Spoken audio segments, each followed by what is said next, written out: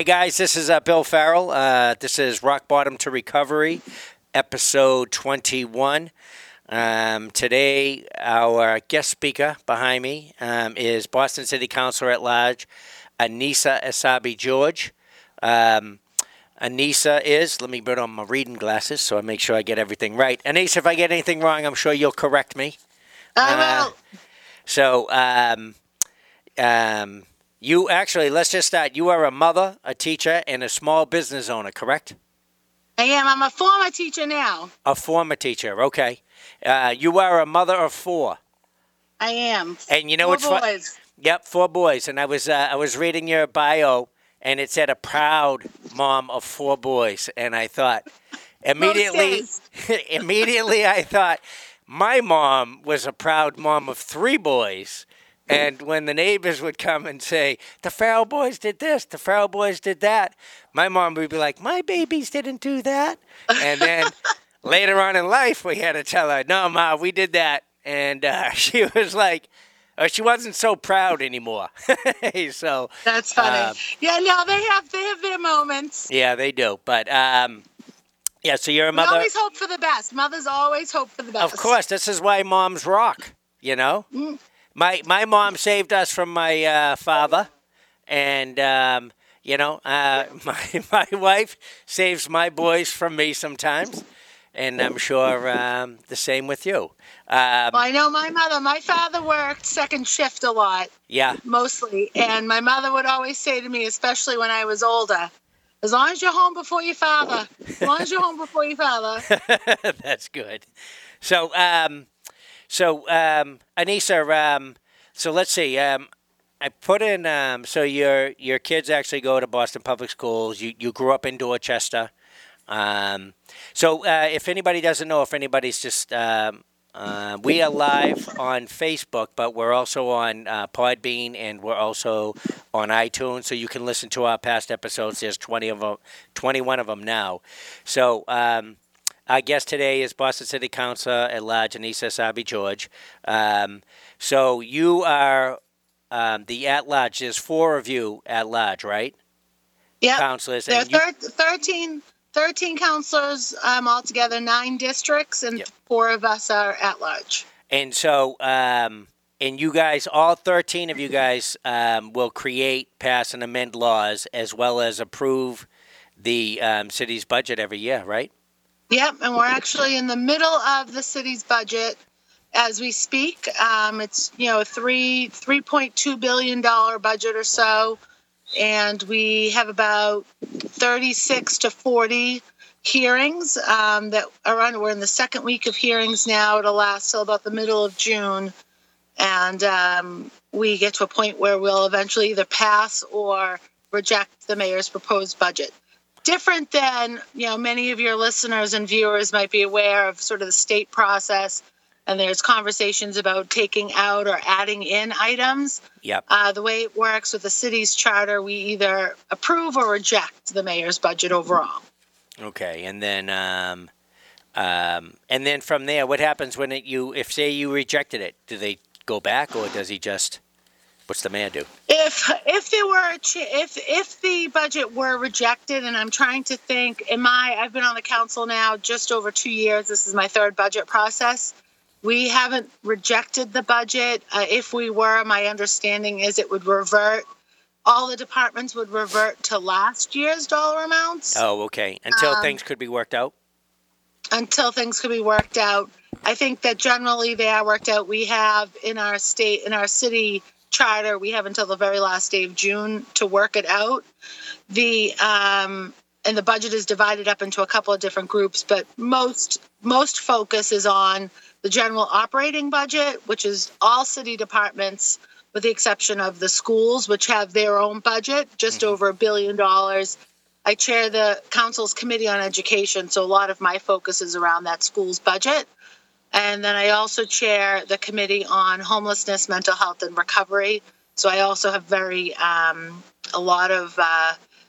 spend a lot of time talking about what we're doing as a city as it relates to some housing issues, but really how it relates to our public health commission and the work that happens helping some of our most vulnerable residents.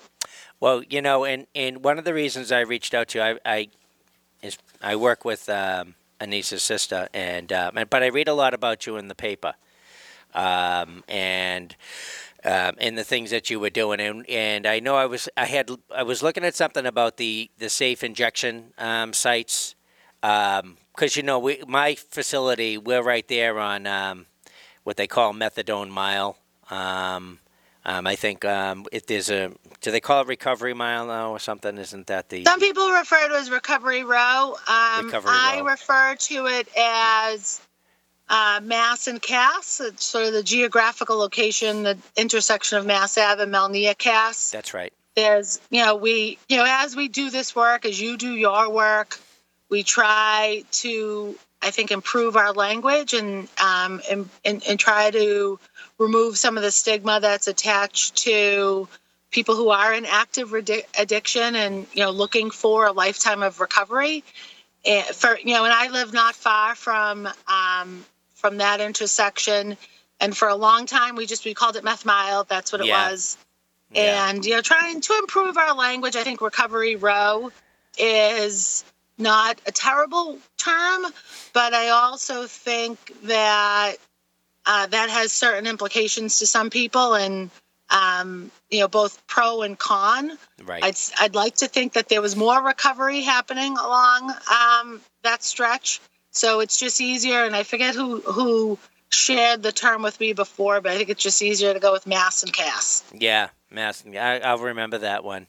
I drive by there obviously every morning, and so it's it's busy. Let's just say that. Yeah, it's a sad snapshot of what a lot of people are facing and a lot of the crisis that people find themselves in. Right. I often think when I'm through there, and I am regularly as well, I often think about these are the people that we see in person that are in crisis. It frightens me to think about those that we don't see that are in crisis. Right.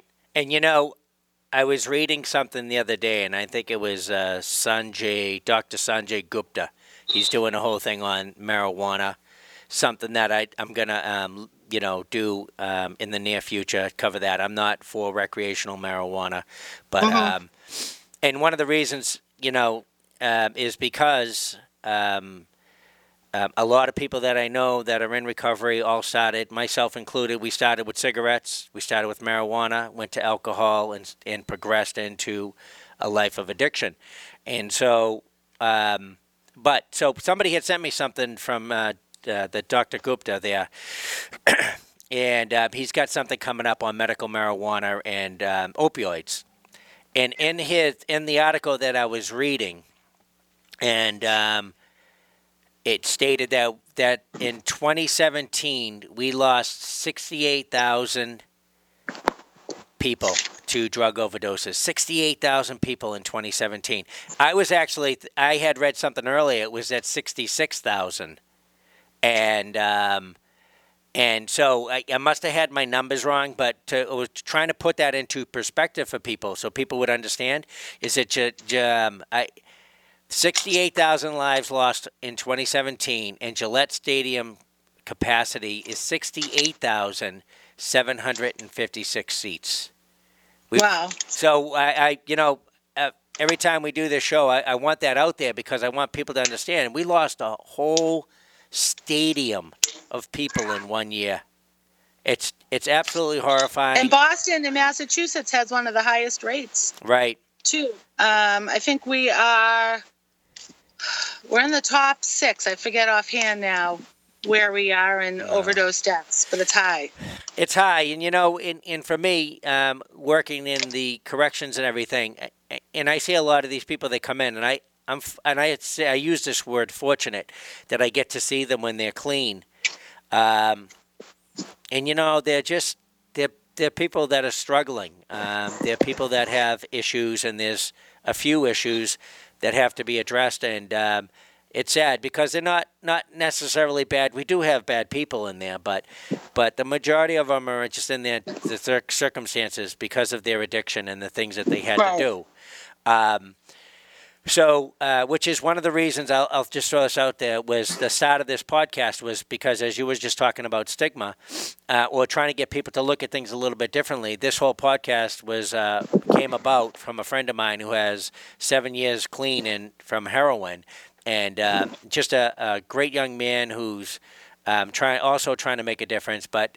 This podcast came about to, as we put it, an open discussion and respectfully sharing of ideas and inspirations about all forms of recovery from addiction. And so the idea was just to begin to get people to maybe look at things just slightly different. And so and one of those things I was just curious about was the safe injection site. So I've read that a few times in the newspaper, and you be doing the work that you do in the city.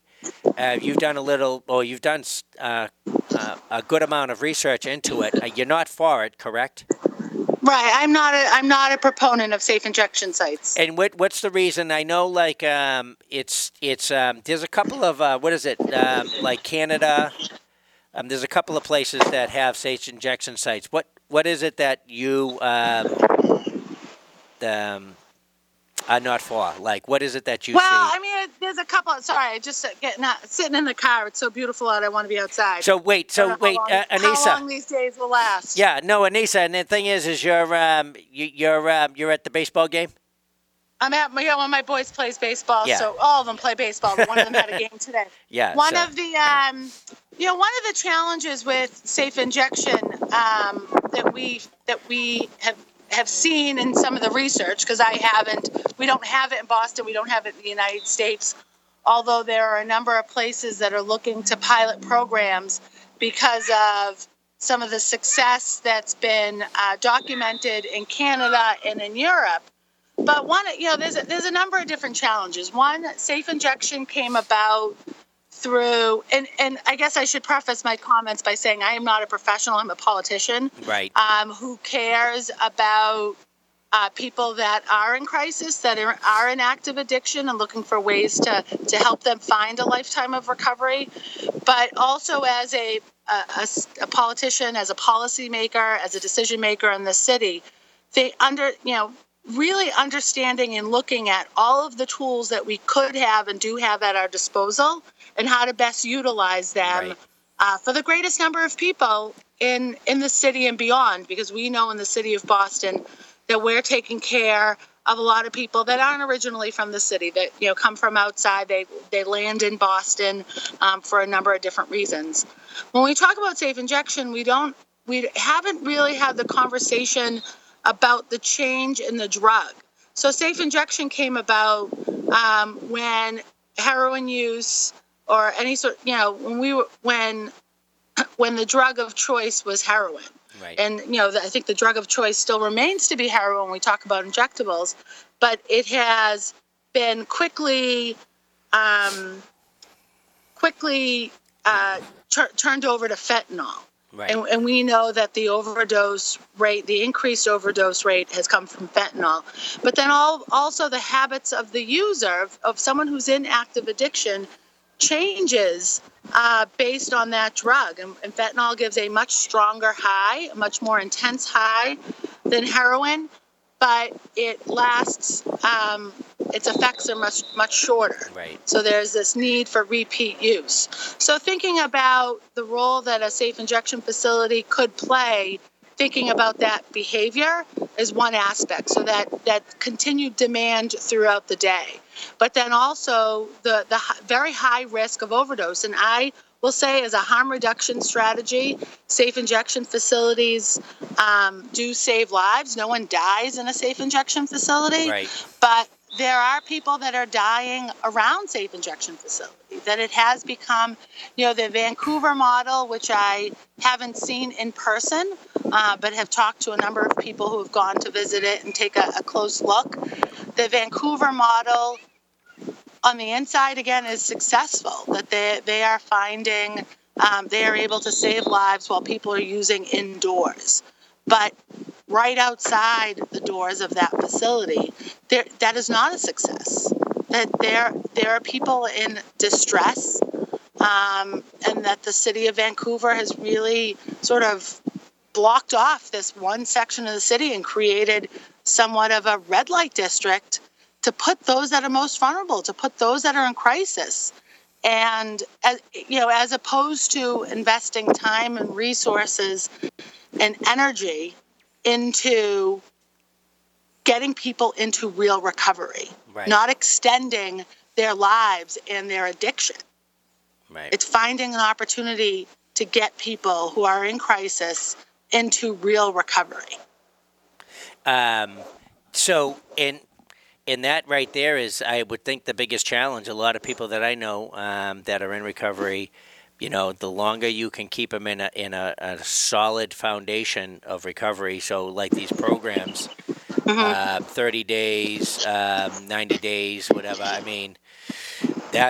Me personally, that's when I was reading on that, that's what I was thinking myself. And I know some people might disagree. Some people might be for the safe injection sites, and that's okay. And I think that's fine.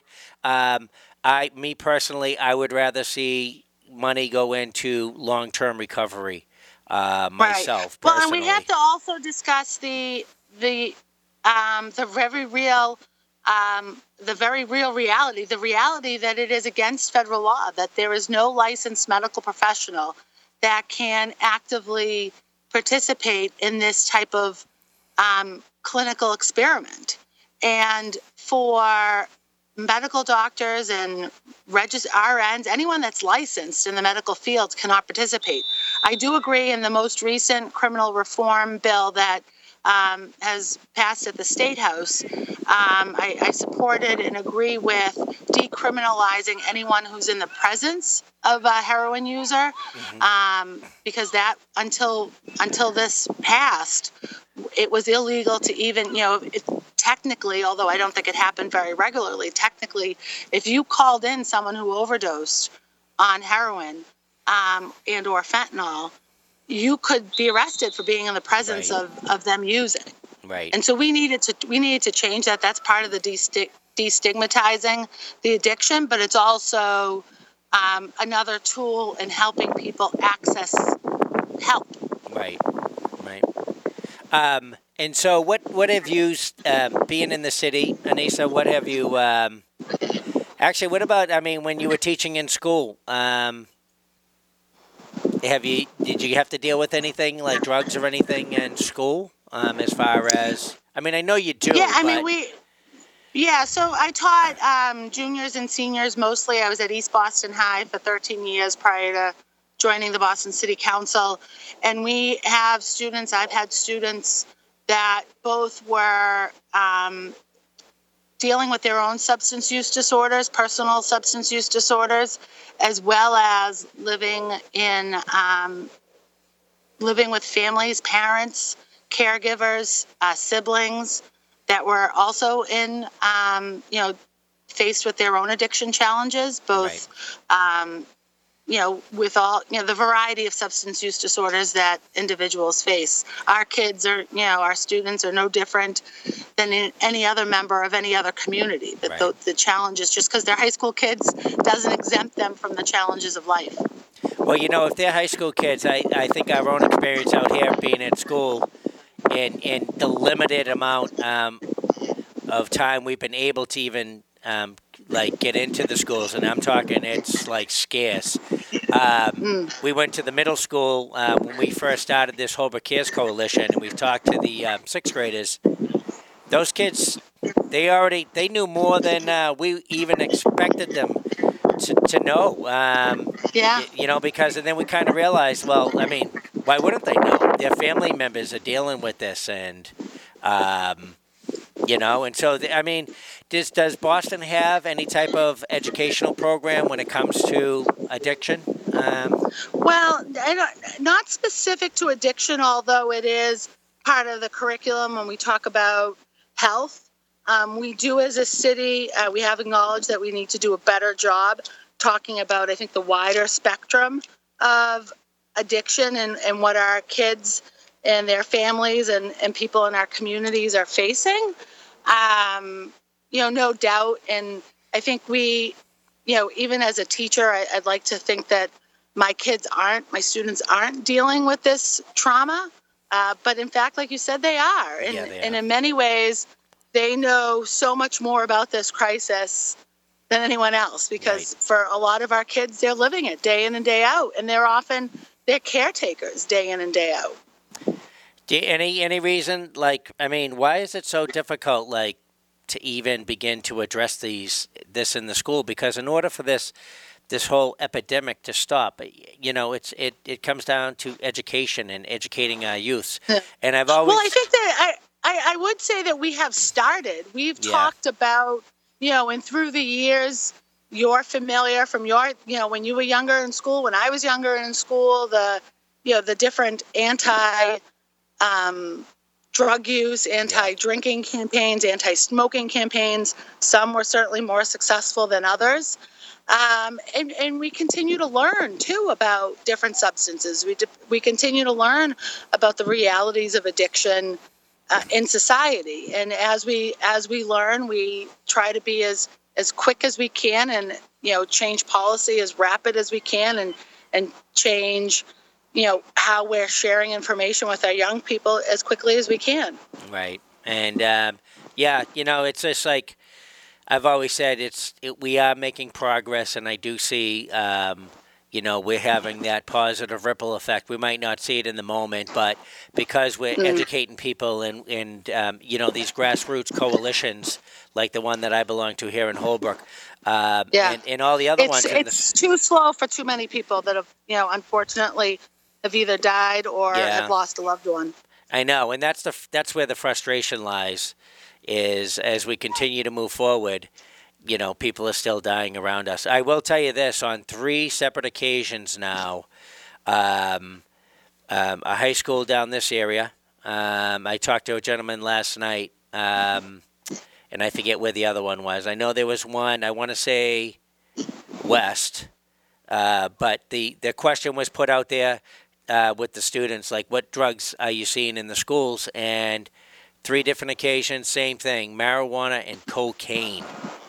Which the cocaine, as a matter of fact, the gentleman I was talking to tonight, last night, and he's involved in recovery, and he has been for quite some time. They're lacing the cocaine with fentanyl, and that cocaine is really making a comeback in the schools. And it's amazing. Yeah, and it has to be addressed. I was assuming the answer would be, and the probably more correct answer is all of them. Yeah. I think that all drugs have found a way, unfortunately, into too many of our kids' hands. And I think that as adults, we need to deal with that reality. I know as a parent, it's a really difficult reality to even imagine, never mind sort of deal with face on. Right. When and hopefully never the time comes.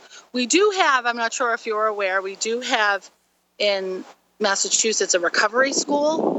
Yes. It's the Ostagai School in downtown Boston, but services kids from across the area, and they really do an amazing effort with some kids who are more mature than any one of us are, for sure, with the challenges that they are facing head on, day in and day out. Right. Actually, and that's off of Willie Ostagai, correct?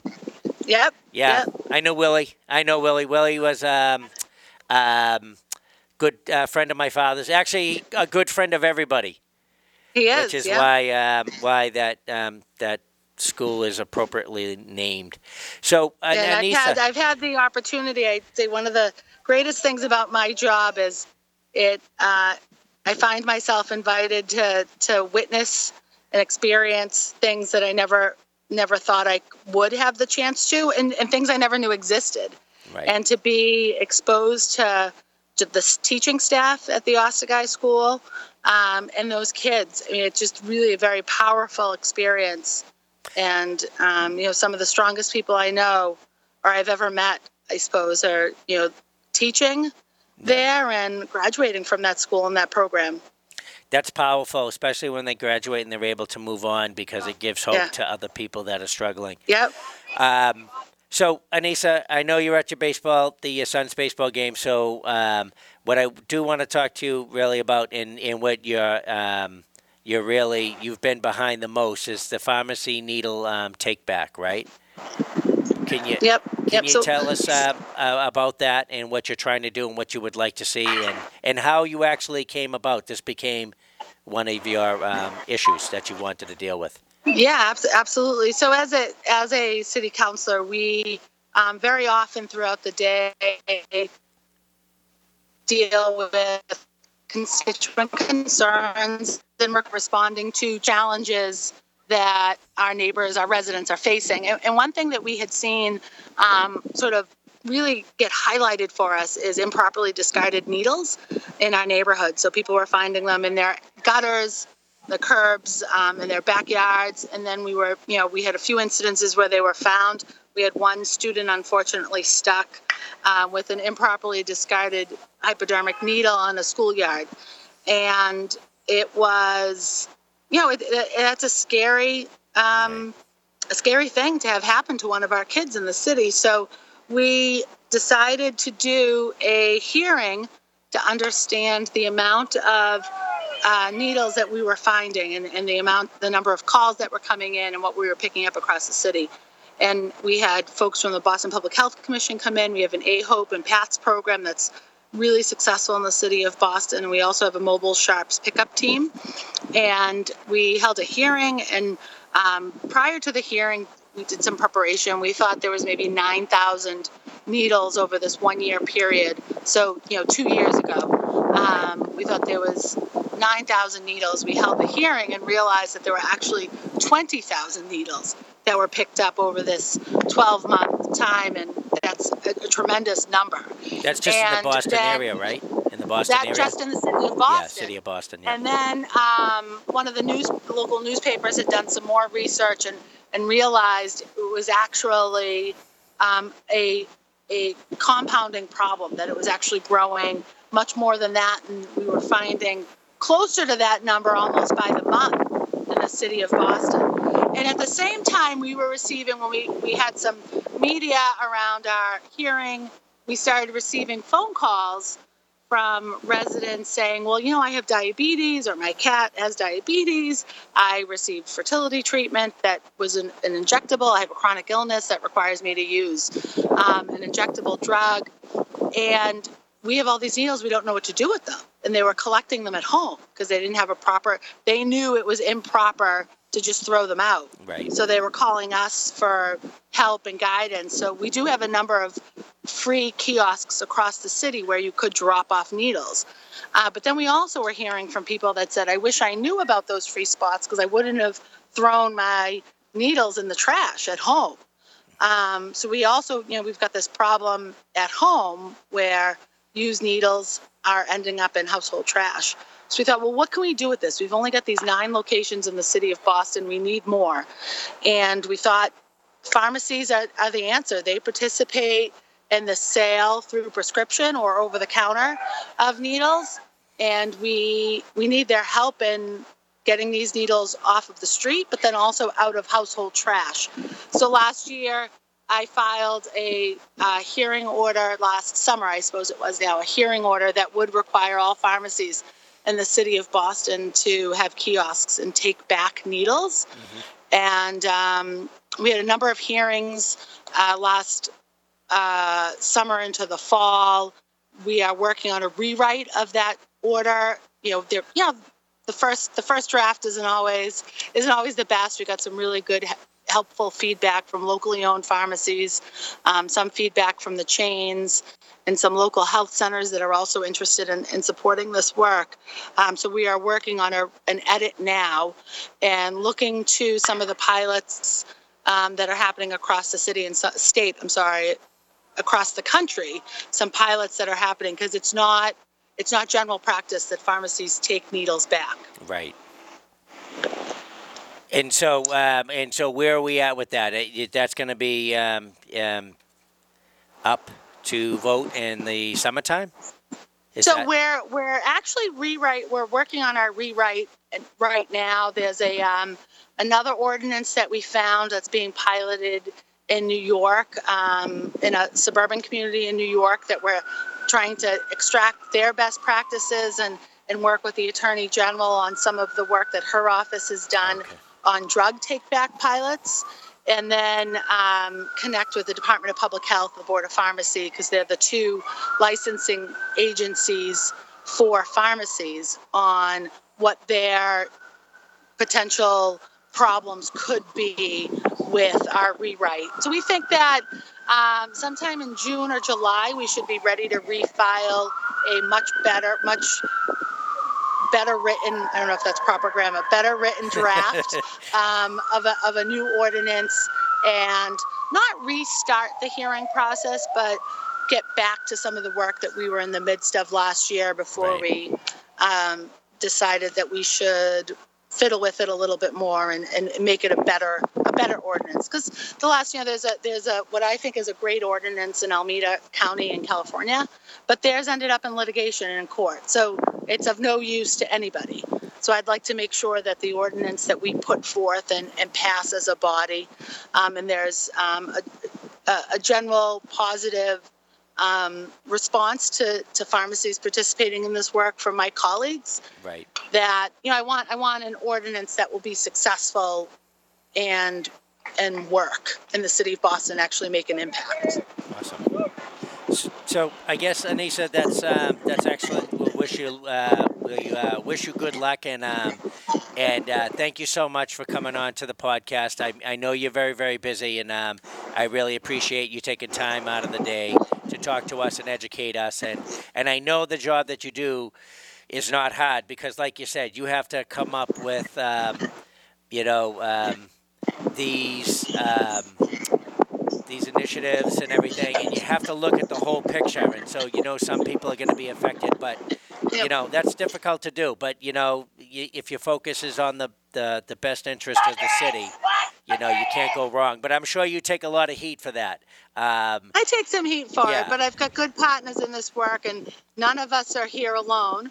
And in order to have a good piece of legislation, or to have a good piece of policy, or to get anything done, we need to have the right partners at the table. And I've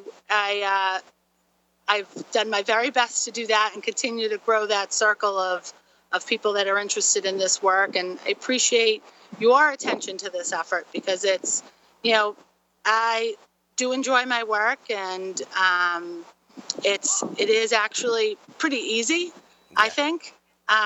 Although it can be intense at times and maybe not always pleasant. So generally, it's easy when I think about the great city of Boston and its wonderful residents. But I think it's only easy because there are folks like you doing this work, and I get paid for my job. Right. You don't get paid for your job. No. And mine's easier because of efforts of yours. Right. Well, but it's good to know. It's good to let people know that there's work being done on all sides. Sometimes we like to point the finger at our politicians, say, you're not doing this, you're not doing that. But, as a whole, we are out there and we're doing the work, and eventually, we will educate people, and it will begin to change and everything. So thank you so much for the work that you do. I know you're getting paid. I hope you're getting paid well. Well, I get to take an afternoon off every now and then and watch the kids play some ball. And that's good. And then back to community meetings tonight, but I wouldn't have it any other way. Awesome. So thank you so much, Anissa. Enjoy the rest of your day and the games and everything. I will. Tell Sarah hello when you see her tomorrow. I will. No, I'm off tomorrow. But I will see her. And I did tag her in this, so I hope she watched it. If she didn't watch, you need to put the smackdown on her. She'll let me know. I should have put a hair elastic in if I was going to do this outside. My hair blowing everywhere. That's awesome. Thanks, Anissa. Have a good day. Be safe. All right. Thanks, Bill. Thank you. Bye. Bye-bye. So, guys, that was Boston City Councilor at Large, Anissa Essaibi-George, and we just wanted to have her on here to talk about, just the work that she's trying to do in the city, and just educate people a little bit more. I know I did see some people were putting stuff up on the, they were making comments and stuff, I think. Amy Monks was making comments. I'm sorry, Amy. I saw your name, but I can't read the whole thing. But unless I put on my reading glasses, and as you can see right there, You know, but we do appreciate you guys listening in and giving some feedback, whether you agree, whether you don't agree. But that's the whole idea of this podcast is that, we can all agree to disagree and continue moving forward and helping people in recovery, helping families in recovery. And we lost a young gentleman last Thursday, 18 years old. And if I remember correctly, I think he had been kind of battling his addiction from the age of 13 up to 18. And that's important because 13 years old, I mean, he began his life of addiction and it didn't end well, and his family is affected, and everybody around him is affected, and his friends are affected. And if one day, I know it sounds like a cliche, if we can get that one person saved, if they can get through recovery because of maybe something that they heard, or if you have a family member and you're pissed off at them, which is rightfully so because of things that they've done to feed their addiction and everything, and if we can just kind of change your thought process to where, there is a little bit more compassion and everything, that's the whole purpose of this, but mainly obviously to educate people and create resources and stuff. And so we have the Holbrook Cares Coalition, and we meet, which is what I'm a part of. We meet every Tuesday in Holbrook at the Town Hall from 7 to 9 p.m. We met last night, and it was we talked about grief. We had a speaker come in. Robin Houston Bean came in and talked about grief, and she talked about her story, which is very powerful. And we're going to actually get Robin on here to talk about what happened with her and her son and everything, and the positive things that she's doing now to make a difference in obviously the name of her son and helping other people. But the Holbrook Cares Coalition is an opportunity for you to reach out and get some resources. The Rock Bottom to Recovery Facebook page, I try to put resources on there. I think 2 weeks ago we had Judy McDonough from the Edwina Martin House. It's a recovery house in Brockton for women. We had a big fundraiser. They raised a ton of money. They're adding a third graduate house for the women in recovery. It gives them a longer term in recovery, which will give them a better chance of staying clean and sober. She was on, but I put the helpline. She really stressed the helpline number for anybody that had questions, anything when it comes to addiction. The helpline number is on the Rock Bottom to Recovery Facebook page with Judy McDonough, so you can go there. And I'll somehow put it somewhere up top. So she said that's always a great place to start when you have questions. And you can message us. We're on Facebook. Holbrook Cares is on Facebook. Rock Bottom to Recovery is on Facebook. You can listen to our past episodes on iTunes and Podbeans. We got some amazing episodes. Next Wednesday, we're recording every Wednesday, and I'm going to get it so I can record directly from Rock Bottom to Recovery. Today we were messing around, recording from my page, and then we share it to Rock Bottom to Recovery. But ideally what I would like to do is for people to come to the Rock Bottom page, watch the live stream video, and maybe share it to my personal page. But I guess we'll have to work on that. So next week, Wednesday, 4:30, we'll be back here at the Holbrook HCAM recording, and the topic is going to be grandparents raising grandkids. So if you know any grandparents that are raising grandkids because of this opiate epidemic, get them connected in, and hopefully we can get them some resources, or better yet, maybe they have resources they'd like to share with us. So we can help other people, because we know that's a huge, huge thing going on right now with people struggling with their addiction, is that they can't parent, so their parents are taking over. And there's a lot of work there, and we're going to address that. And we do have some, every Wednesday we're going to have other speakers on. And I'm going to put a guest list up. So, again, guys, thank you for tuning in. go to the page, like us, share us, let people know, and give us some feedback, whether you agree, you don't agree. And other than that, have a safe day and get out and enjoy the rest of the weather, and we'll talk to you later. And that's a really cool backdrop, Dylan. Listen, if you go to this, if you watch like the first episode to now, like we're really beginning to grow and become better, aren't we? We're becoming more professional. More professional. That's Dylan. Dylan's working the, what is that thing right there, Dylan?